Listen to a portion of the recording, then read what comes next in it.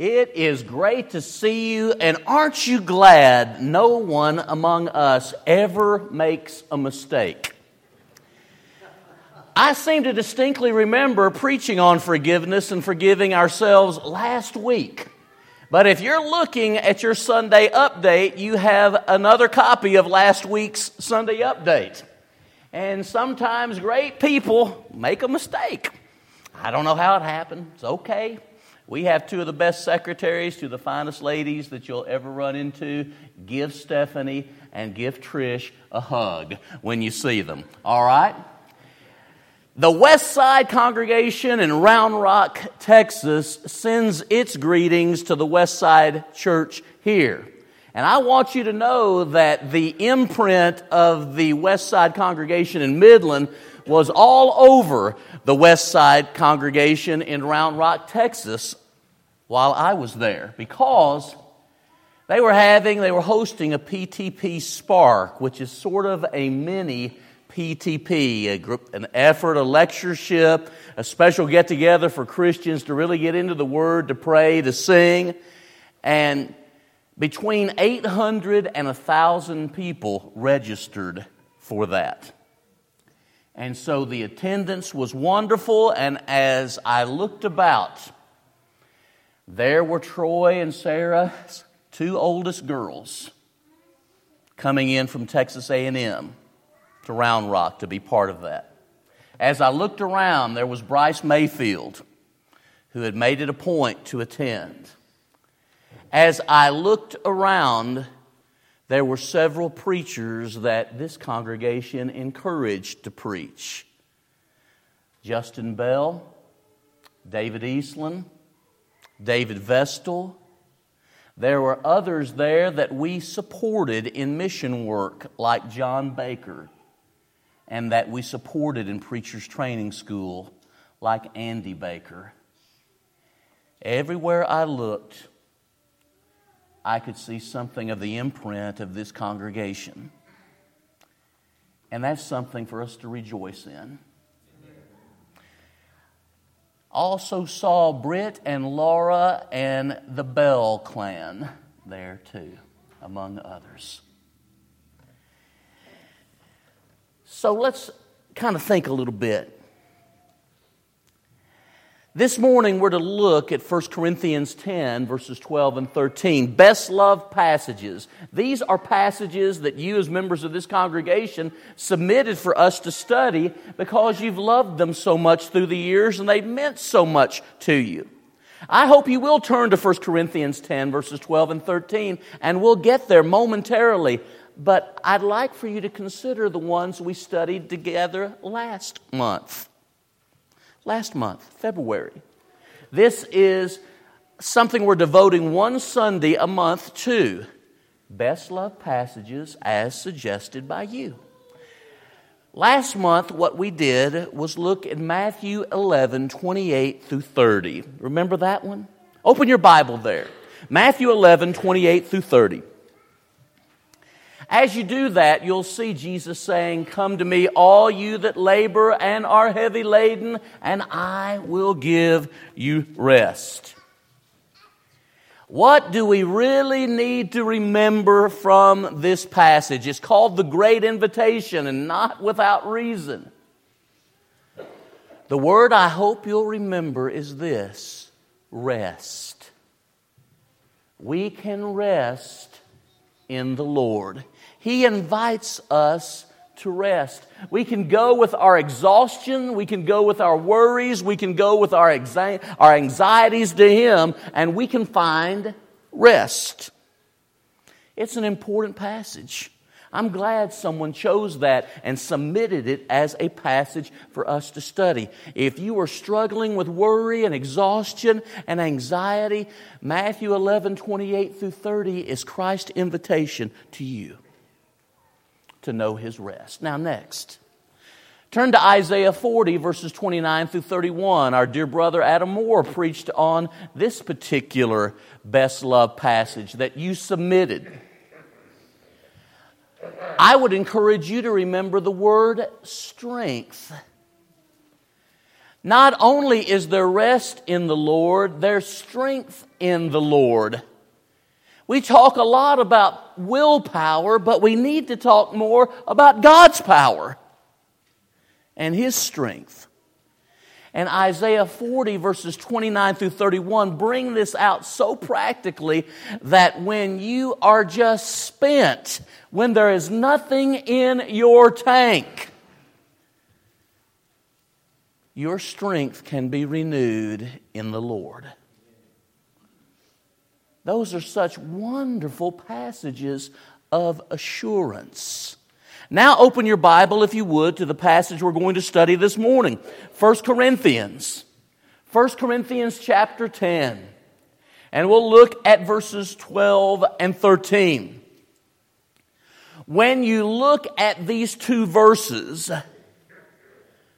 it is interesting how verse 12 is a caution. A caution. And how verse 13 is a passage of comfort. By your Bibles, if you mark in them, if you're taking notes, think like this. 1 Corinthians 10:12 is a caution against presumption.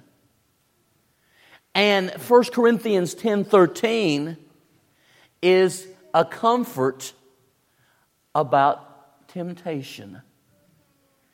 Sometimes in life you just feel like you're in a minefield. You're tiptoeing through the minefield.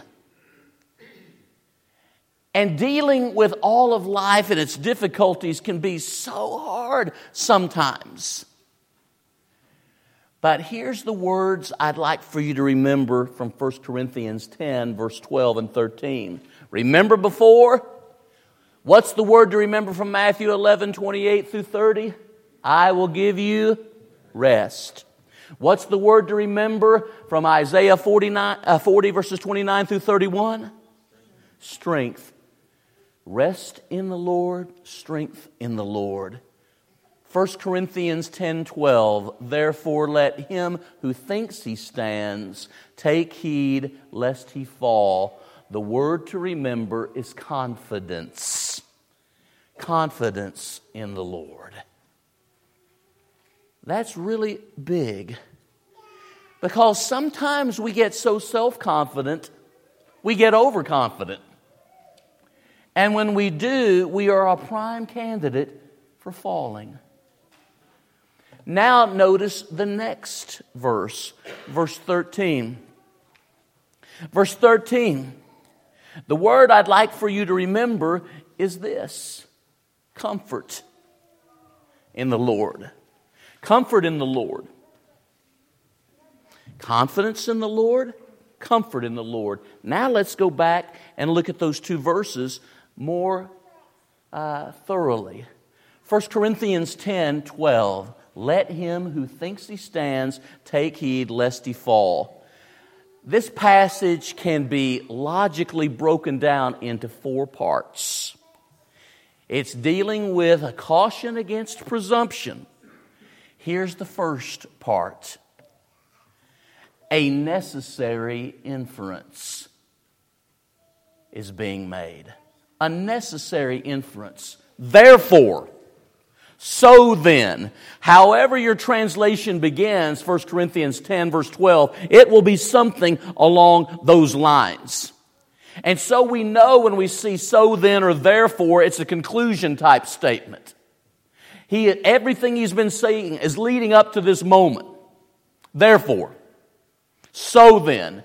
So look at verses 1 through 11 and you will find that it is an example of Israel from the Old Testament. And how they were greatly blessed by God. Notice especially the first 4 verses. And yet they gave themselves over to idolatry, to immorality, and to murmuring and complaining. They disobeyed God. In verse 11, the things that were written by way of example, negative example. negative example. The Israelites are not a positive example here. You might think Hebrews chapters 3 and 4.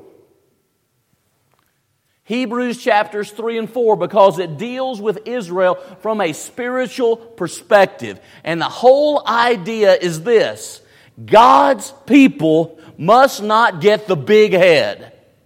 God's people must not become presumptuous. Because when we get the big head, when we get presumptuous, the words of Proverbs 16:18 are true. Pride goes before destruction, and a haughty spirit before the fall. So it is a caution against presumption, and it begins with this necessary inference. Secondly, this passage also deals with a sinful attitude. Thinks he stands. Do you see that in 1 Corinthians 10:12? Thinks he stands. And that is the problem. The more we are thinking about self, the less we are thinking about God. The more self-sufficient one is, the less God-reliant one is. Our sufficiency is of the Lord, 2 Corinthians 3 and verse 5. One ought not to think too highly of himself, Romans 12 and verse 3. God resists the proud, but He gives grace to the humble, James 4 verses 7 and 8. Who thinks he stands? After all, Israel could say, God brought us out of bondage. You see what He did to those Egyptians, those 10 plagues. You see how He spared us and He swallowed up the Egyptian army at the sea? You see how He's been providing for us? What happened to Egypt could never happen to us because we're God's people. I wonder, Waylon, if sometimes we don't see people in the church when they go down, when they fall, and we think, I would never let that happen to me. I'd never do that. And this passage is written to keep us from thinking in too self-reliant a way. Thinks he stands. This person thinks. As a man thinks in his heart, so is he, Proverbs 23 and verse 7. The way of man is not in himself. It's not in man that walks to direct his own steps, Jeremiah 10:23. But there is a subtle temptation toward becoming presumptuous and proud as Christians. Does idolatry exist in the church today? Just asking. Have you been a Christian any time? Have you heard of immorality in the church? How about murmuring and complaining? Everything that Paul, through the Holy Spirit, is trying to get across in this passage should humble us and cause us to realize that only as we look to and follow the lead of our Savior and Lord are we safe. Only to the degree that we rely on Him do we really stand. In Galatians 5 and verse 4, you are fallen from grace, not standing. You who would be justified by the law. Well, I come to services. I teach a Bible class. I'm an elder. I'm a deacon. I'm a preacher in the Lord's church. All of this and more can cause us to become self-reliant when this passage is warning us and cautioning us to always be Savior-reliant. Parents, you never see somebody else's kids and think, my kids will never do that? You see how this passage is so practical and speaks to everybody, doesn't it? Keep looking at it with me. We've noted the necessary inference and we've noted this sinful attitude. But note thirdly, the danger. The danger is falling. Falling. Let me ask you this. Does what I think about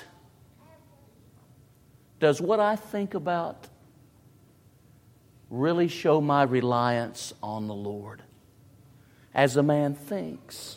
He thinks he stands. If I'm busy thinking I'm standing, the only way that makes any sense is because of my reliance on God. And if we're not careful, we could even be proud of our reliance on God, can't we? The danger is falling. Open your Bibles to Jude, verse 24, and can see this in verse 24 and 25. Our God is the God who can keep us from stumbling. Our God, Jude 24 and 25, is the God who can keep us from stumbling. Our God, Ephesians 6:10 through 14, is the God who can make us to stand with the whole armor of God.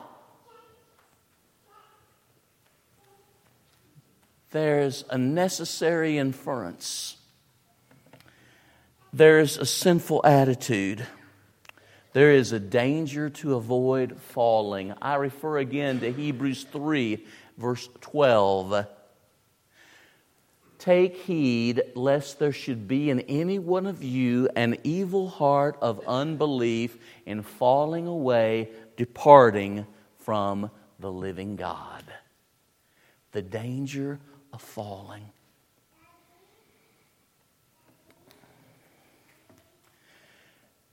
There's a caution, finally, in this verse. Verse 12. Take heed. Be careful. Church, are you listening?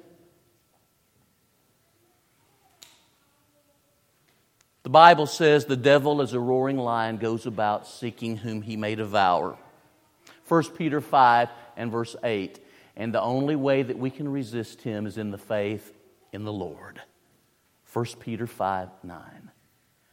A caution against presumption. A caution against overconfidence. A caution against too much self-reliance. Listen, Hebrews 2:1. Take heed. We should give the more earnest heed to the things that we have heard, lest we gradually let them slip. See that one? Only as we listen to the Lord and lean on the Lord are we really secure. We have an anchor, that's right. But sometimes we think our anchor is in how much we do. Sometimes our anchor is how long our family has been members of a congregation.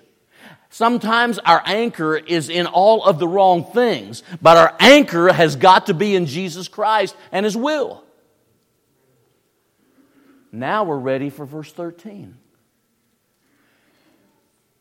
See what the Lord does. And Steve, it's amazing because this passage knocks us down a notch or two. When we get too full of ourselves, when we get our comeuppance, when we get the big head, when we start to become proud and puffed up and think of ourselves as being better than other people who are Christians.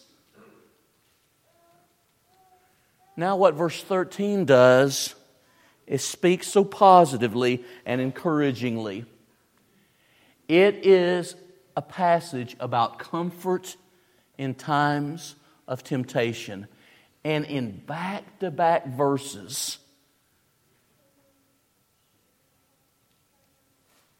it's as if we have been brought to our senses in verse 12 and we've been patted on our backs in verse 13.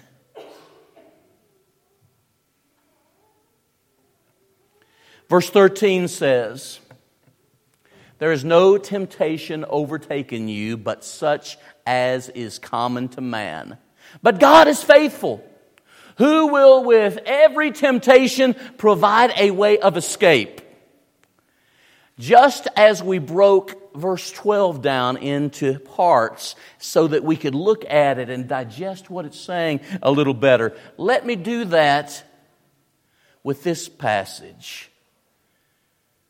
Let's talk about the nature of temptation. There has no temptation overtaken you but such as is what? What was that again, according to the passage? What? Common. Thank you. When you are going through times of great trial and temptation in your life, the idea can be, I'm the only person in the world that has ever experienced these difficulties.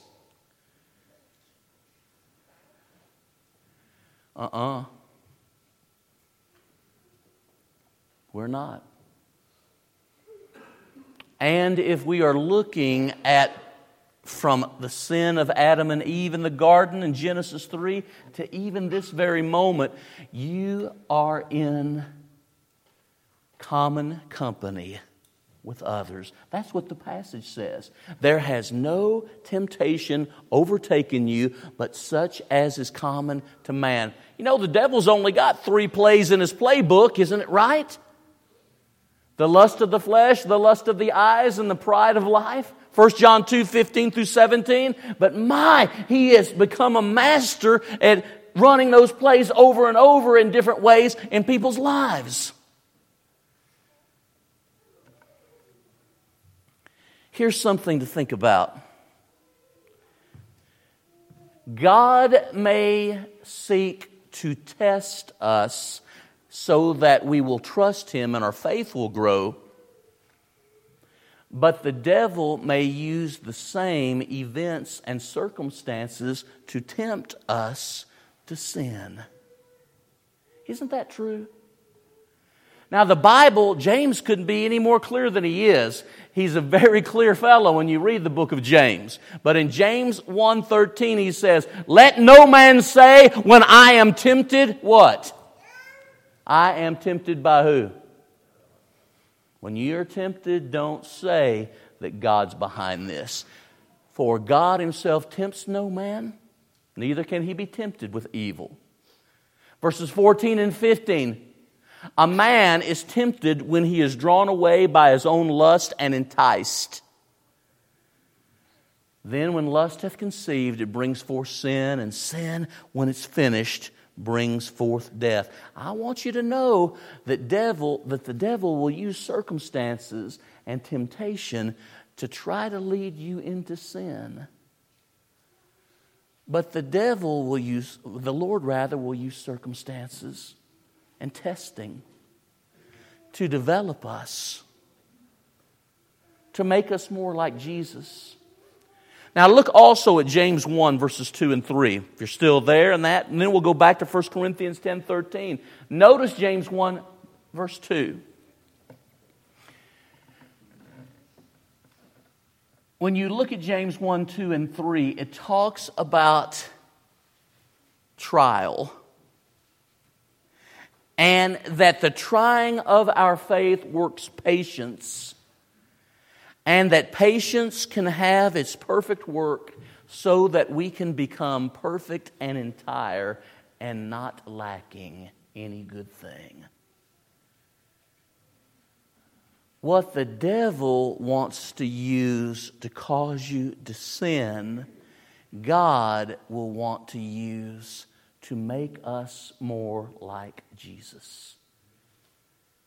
Now, I said temptation's common and that other people have had to deal with similar things. But now I want to bring out the heavy artillery, because here's the heavy artillery. When Jesus walked this earth, the devil threw everything that he had against him. The devil's never had to throw everything he's got against you, because you and I have yielded before that. But he was sinless, Hebrews 2:17, Hebrews 4:15. And there were no limits to how far the devil would go to try to entice Jesus to sin. Now, here's what I want to say.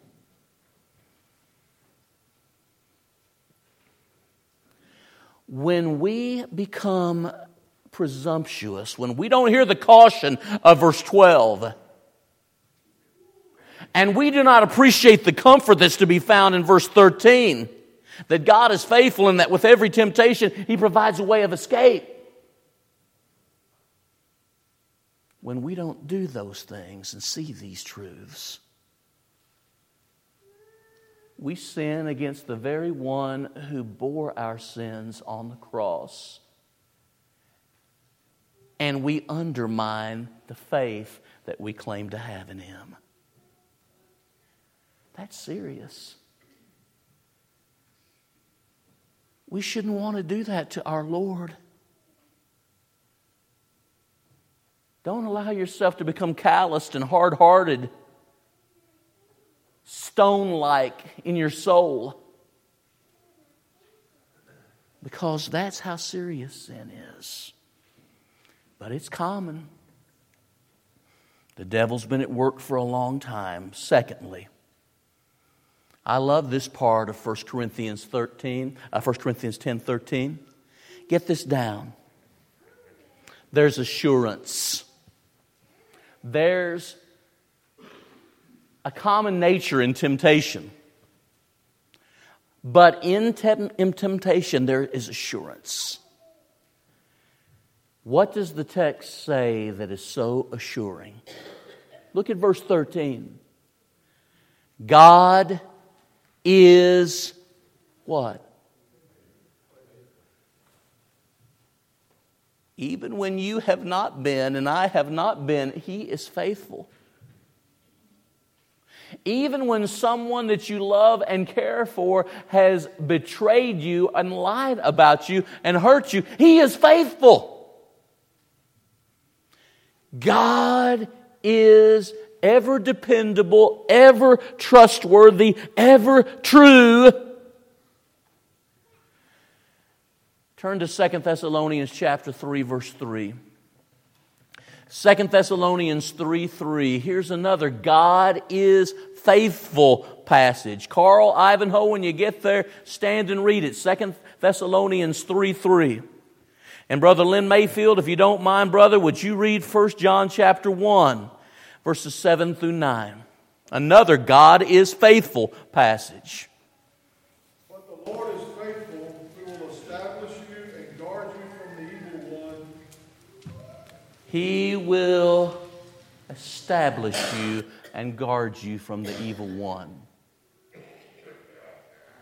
Assurance, God is faithful. Brother Lynn, 1 John 1, 7 through 9, please, brother. But if we walk in the light, as He is in the light, we have fellowship one with another, and the blood of Jesus Christ, His Son, cleanses us from all sin.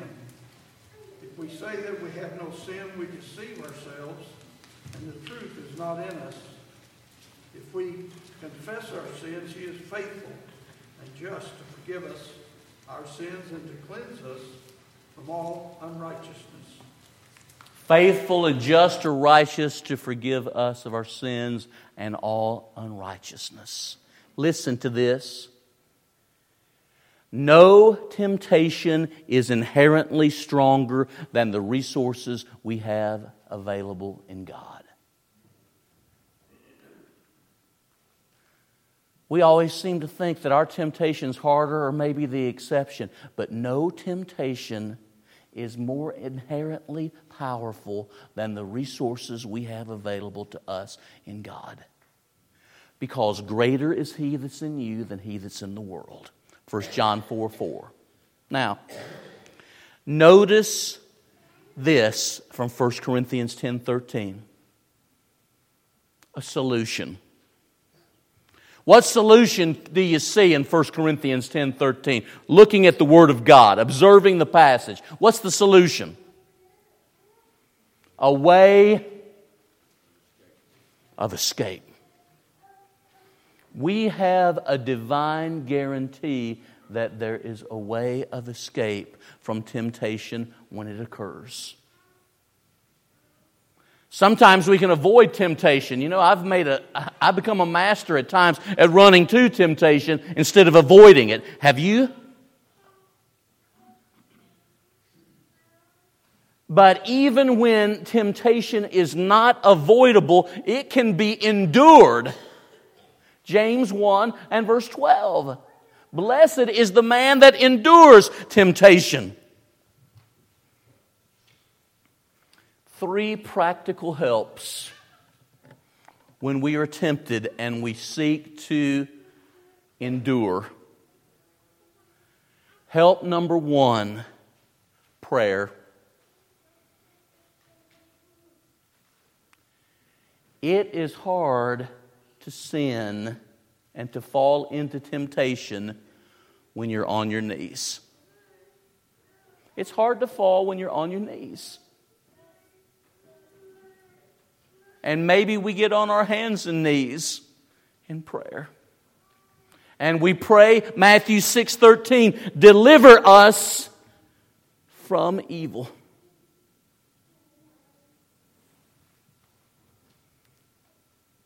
Help number 2. Our trust in the Lord and His faithfulness. It's hard to meditate on 1 Corinthians 10, 12, 13 and be full of yourself. It's hard to meditate on 1 Corinthians 10, 12, and 13 and not be looking for the way of escape when temptation comes. A divine guarantee that there is no temptation so inherently powerful that the resources we have in the Lord can't deal with it. Third, when I am tempted, I want to think about Jesus, my Lord. He dealt with sinners, their evil intentions, and He died for sinners. Consider Jesus. Hebrews 12, verse 3. I'm so glad that the person submitted 1 Corinthians 10, 12, and 13 to look at. And I want to go right back to what I began with. There's rest in the Lord, Matthew 11, 28 through 30. There's strength in the Lord to be found, Isaiah 40, verses 29 through 31. Our confidence must be in the Lord and not ourselves, 1 Corinthians 10, 12. Overconfident. Beware lest you fall. Verse 13, there's comfort in the Lord when we are tempted and tried. Remember the old song? Tempted and tried, we're oft made to wonder why it should be thus all the day long, while there are others living about us, never molested though in the wrong. And then the chorus. Farther along we'll know all about it. Farther along we'll understand why. Cheer up, my brother, live in the sunshine. We'll understand it all by and by. Well, I'll tell you what, that is true, and I don't doubt it. But I'm so glad 1 Corinthians 10, 12, and 13 are in the Bible now because it helps me understand things better now. We're about to stand and sing our song of encouragement. If you're not a Christian, how in the world will you stand at the judgment seat of Christ? If you are not a Christian, you need to respond to Jesus in faith and repentance and baptism to be saved by His precious blood, the gracious provision that God has made at the cross for you and me. And if, as Christians, we've gotten overconfident and full of ourselves and presumptuous, may God help us to be humble and Savior reliant and gracious. This message is for us all. Let us stand and sing.